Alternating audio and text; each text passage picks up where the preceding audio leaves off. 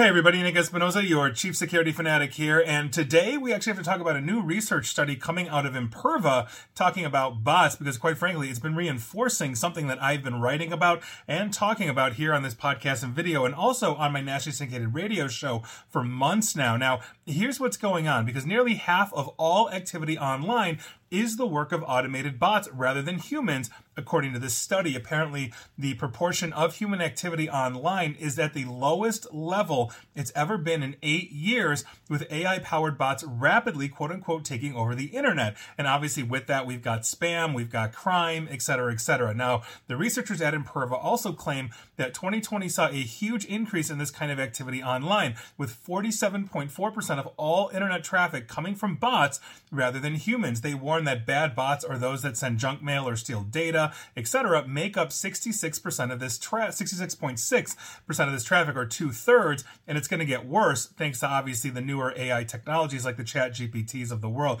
So if you're breaking this down, 2/3 of half of all traffic is over 1/3 of all traffic basically going around the internet right now is essentially malicious, from junk mail all the way to delivering ransomware and everything in between. Now, their report also highlighted how these bots are being used in cyber warfare, with attacks on Ukrainian infrastructure services increasing by as much as 145% in early 2022. The Russian intelligence and Russian cutouts have always been leveraging bots. That is not a new thing at all. And so that really is honestly stands to reason that, as we are increasing with the LLMs and the chat GPTs of the world, we're going to see an increase of this. And because Russia's actively engaged in a kinetic war with Ukraine, their cyber warfare is going to follow along. So I'm surprised it's that low at 145% increase. Now, the true presence of online bots on social media, for example, was one of the major sticking points for Elon Musk during his negotiations to buy Twitter. And I'll talk about that in a second, because Musk threatened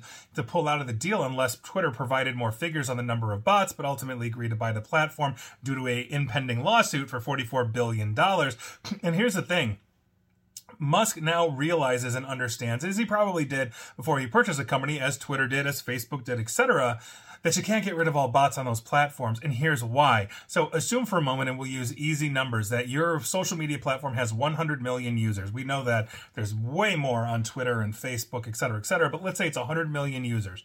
Now, if you are looking at this as a social media platform, you are giving something free, quote unquote, to essentially your user base. In exchange, you are data mining the ever-living bejesus out of them, and in turn, turning that data over to advertisers who then can more aggressively target you. So, in other words, let's say of that 100 million, half of the human population on there says, you know what, I'm really into, Ford cars, underwater basket weaving, whatever it is.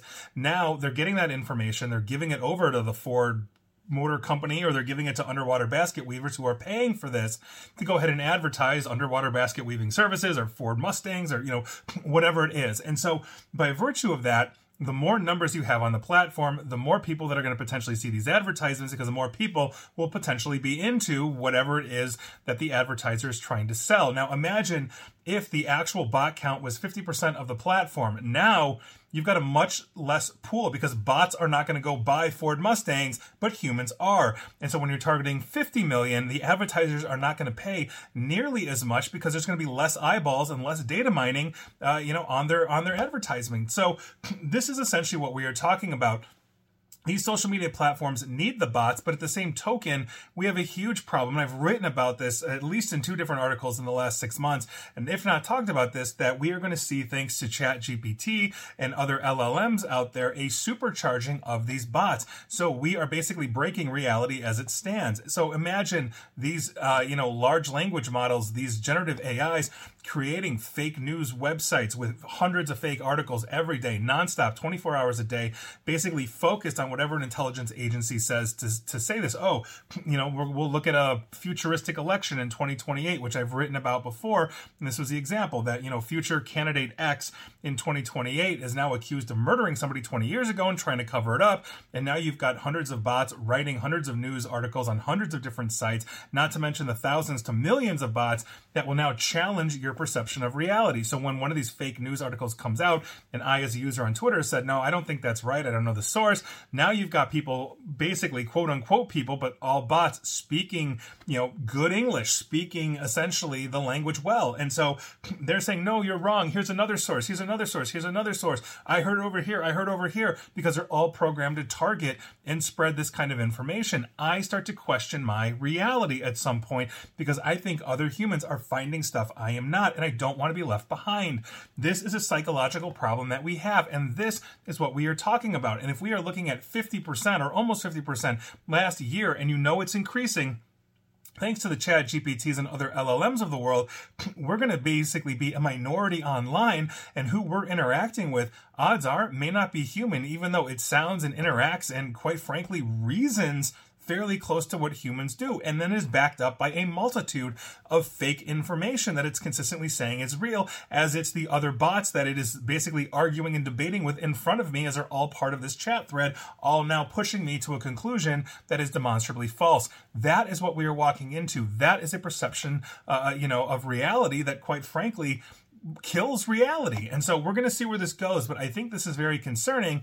And so that is your news of the day. And please like, share, follow me here on Facebook and Twitter at NickAESP. And please feel free to subscribe to me at YouTube as well, where you're going to get 100% Nick, 0% bots every time, although they're probably watching anyway. And as always, stay safe, stay online, and please attempt to stay private. Thanks, everybody.